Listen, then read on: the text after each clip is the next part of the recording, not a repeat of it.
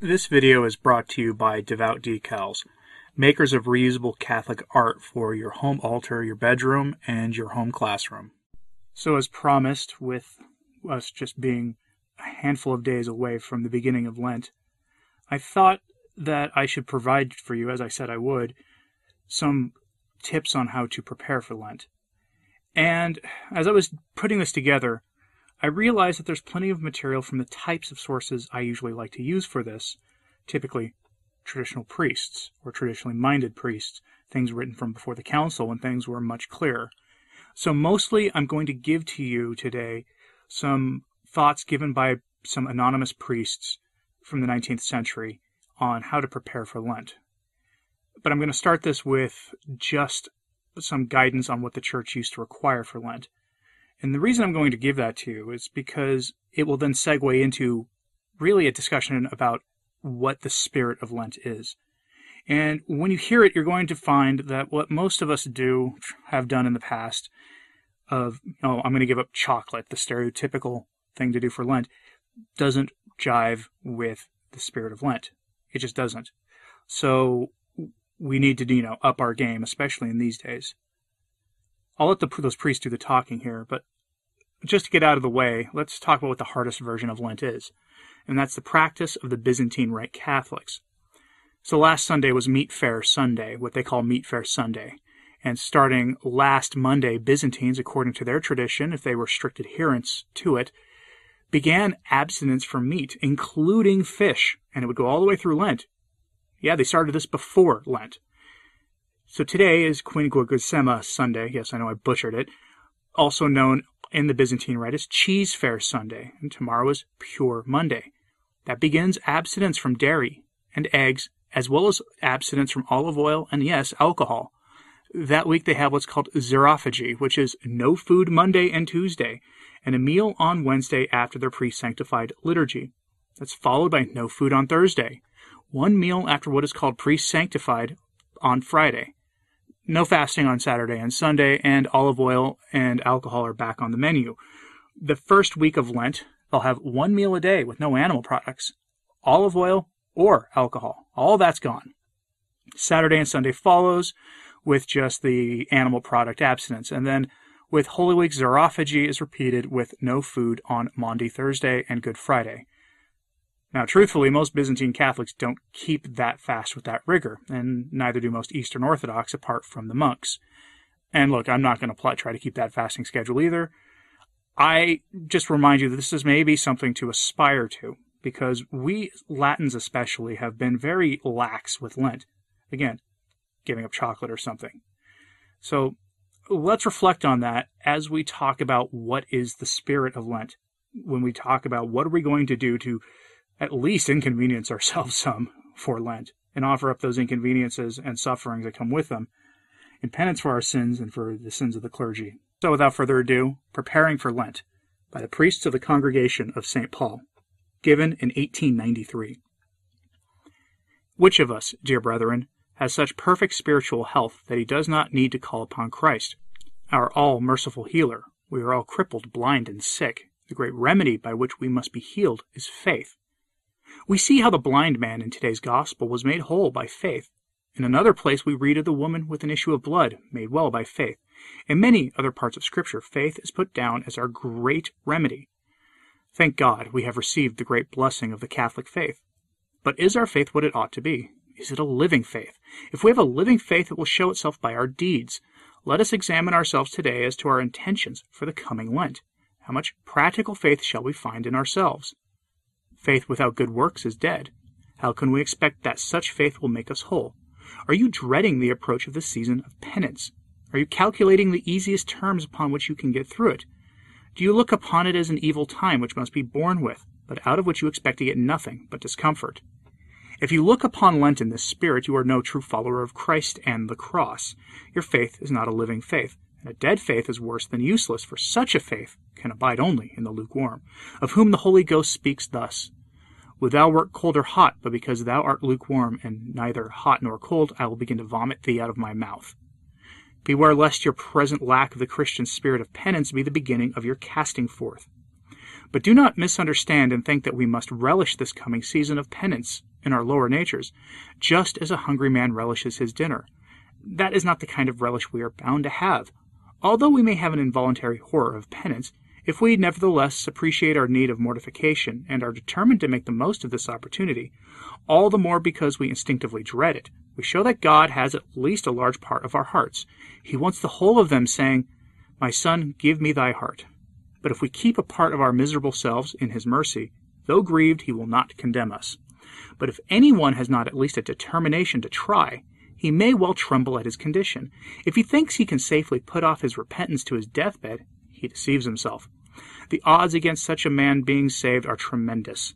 Does it not stand to reason that an ordinary man who has spent his life in sin cannot, unless by a miracle of grace, accomplish in a short hour, or perhaps less time, what has taken good men a lifetime to do? The dying sinner may persuade the priest that he has repented, but it is not because he has deceived himself in his fear of death. If we could test his repentance by offering him 10 years more of life, would he persevere in his good intentions? If he has not resolved not to sin any more for the sole reason that he has no chance left him for doing so, his repentance is a sham, and all the absolutions of the priest that have ever lived cannot save his soul. As a man lives, so shall he die. Is it not easier to repent now while you are able, than upon your deathbed when affliction and sin have almost robbed you of reason? Have a living faith, which will show itself by deeds, and let the prayer of the blind man be the prayer of each of us. Jesus, Son of David, have mercy upon me. And let us not cease until Jesus answers us. Thy faith has made thee whole. If the spirit of Lent is about uniting our sufferings to Christ in penance for our sins, then what the Church has always taught is, of course, true. The core to this is fasting. I mean, after all, we all love food to some degree. It's easy to have a disordered relationship with it, and so fasting helps us to break that, but also to suffer in a real way, voluntarily, for the expiation of our own sins and the sins of others. And so the same priests gave another sermon, another short sermon like the previous one. And here it is. It's called How to Fast in the Heart. The Spirit of God, which inspired every word he uttered and guided for every act he performed, led our divine Lord and Savior, Jesus Christ, to enter upon his 40 days fast in the desert. And the spirit of the Catholic faith and devotion, which is also the Spirit of God, directs us to imitate, as far as we may, the action and the example of our Lord and Master during the holy season now before us. The imitation of Christ is the one essential aim of Christian life, and if we seek not to follow in the path he trod, our Christianity is a delusion and a lie. Today, in particular, we are called upon to give proof of the faith that's in us by a closer correspondence to the life of self-denial and mortification the divine Redeemer led, and unless we give heed to this call, our claim to be his disciples were but a mockery indeed. We must take up the cross, and his holy church now determines for us what its weight shall be. Fasting and abstinence, prayer and penance are commanded, and we are bound to obey, and if we have the spirit of Catholic faith, our obedience shall be cheerfully given. Do we not owe a debt of love to the Son of God, who sacrificed himself for us? And how can we repay it unless we make sacrifices for his sake? The spirit, then, which we should enter upon our Lenten duties is that of generous self-sacrifice for the love of God, not a craven spirit of fear at the thought of bodily discomfort and mortification. The most austere life is sweet and easy when inspired by the love of God, and the most difficult acts of self-denial are cheerfully performed when prompted by the desire to imitate the sufferings of Christ. The saints kept ceaseless fast and vigil, and we were happy withal. The martyrs, in the midst of their terrible torments, gave a peace that surpasseth all understanding, and if generous Christian motives actuate us, our fasts and our abstinences, while they chasten the body, shall soothe the soul. For as love casteth out fear, peace banishes the thought of pain. Do we not, moreover, owe a debt of penance for our sins? And how shall we redeem it, save by suffering? It were difficult to explain the exact relation between sin and suffering, but certain it is the relation exists between them. The reason of mankind has always recognized this relation, and the cross of Jesus Christ is an eternal demonstration of it. It is a fact of everyday observance that the grossest natures are purified and elevated by suffering. The relations between the soul and body in this life are so intimate that whatever chastens the one serves to purify the other, and as the body is the instrument of the passions of the soul, So the body is justly the instrument of the soul's penance and purification. All that is elevated in human life, and all that is spiritual in human nature, comes from the victory over the lower passions of man, and all that is Christ-like in the Christian soul comes from the crucifixion of flesh and blood. Here it's only by acts of self-denial that we can purify the grossness of our nature, and it is only by works of penance that we can expiate our sins. Sensuality is the unclean spirit that can be only cast out by fasting and prayer.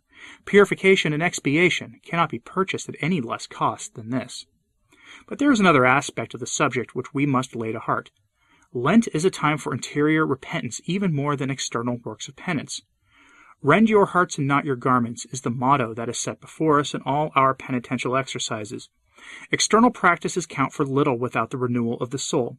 What merit can a man have for his fasts or his abstinences when his heart is a hotbed of sin, and he crucifies Christ by his corrupt deeds while he pretends to imitate him by keeping the Lent? Sin must be repented of and abandoned. There must be sorrow of the soul. Otherwise, the mortification of the body will not profit us much. Do not therefore deceive yourselves. Let no man imagine for a moment that he can get any real good out of the Lenten season as long as he remains the willing slave of sin. It were little short of sacrilege for the wretched drunkard, the wanton blasphemer, the unjust hypocrite, the foul votary of lust, to pretend to live in the spirit of the Lenten time, if they do not at once call a halt and curb their base passions. Let every Christian soul recognize the solemn duty of the hour. This season of Lent demands some sacrifice from all. Something special must now be done for Christ's sake. If you cannot fast, give alms. Hear Mass every morning. Visit the church every evening. Give up drink and other unnecessary indulgences of the appetite. The cross has to be taken up in some shape or other if we mean to follow Christ. The heights of Calvary are before us, and to reach heaven, climb them we must. Without a part in their gloom, there can be no share in their glory. And there, between those two, is the spirit of Lent. We must give up the unnecessary things. Usually this is tied to the things that we consume physically, food, drink, that sort of thing. So that is where a fast should be. Also, pick up some good things to fill some of your time. Read the Bible. Scripture is an important thing. Read the life of Christ.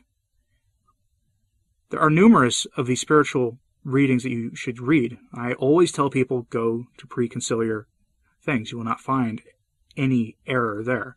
So go find Thomas à Kempis and figures like him. Spend some of your time with that you might not have otherwise spent on it. And fast. If you need some guidance on how to do it safely, if you have no history of fasting, when I'm not watching Catholic material, I often end up watching nutrition and fasting videos about nutrition and nutritional fasting.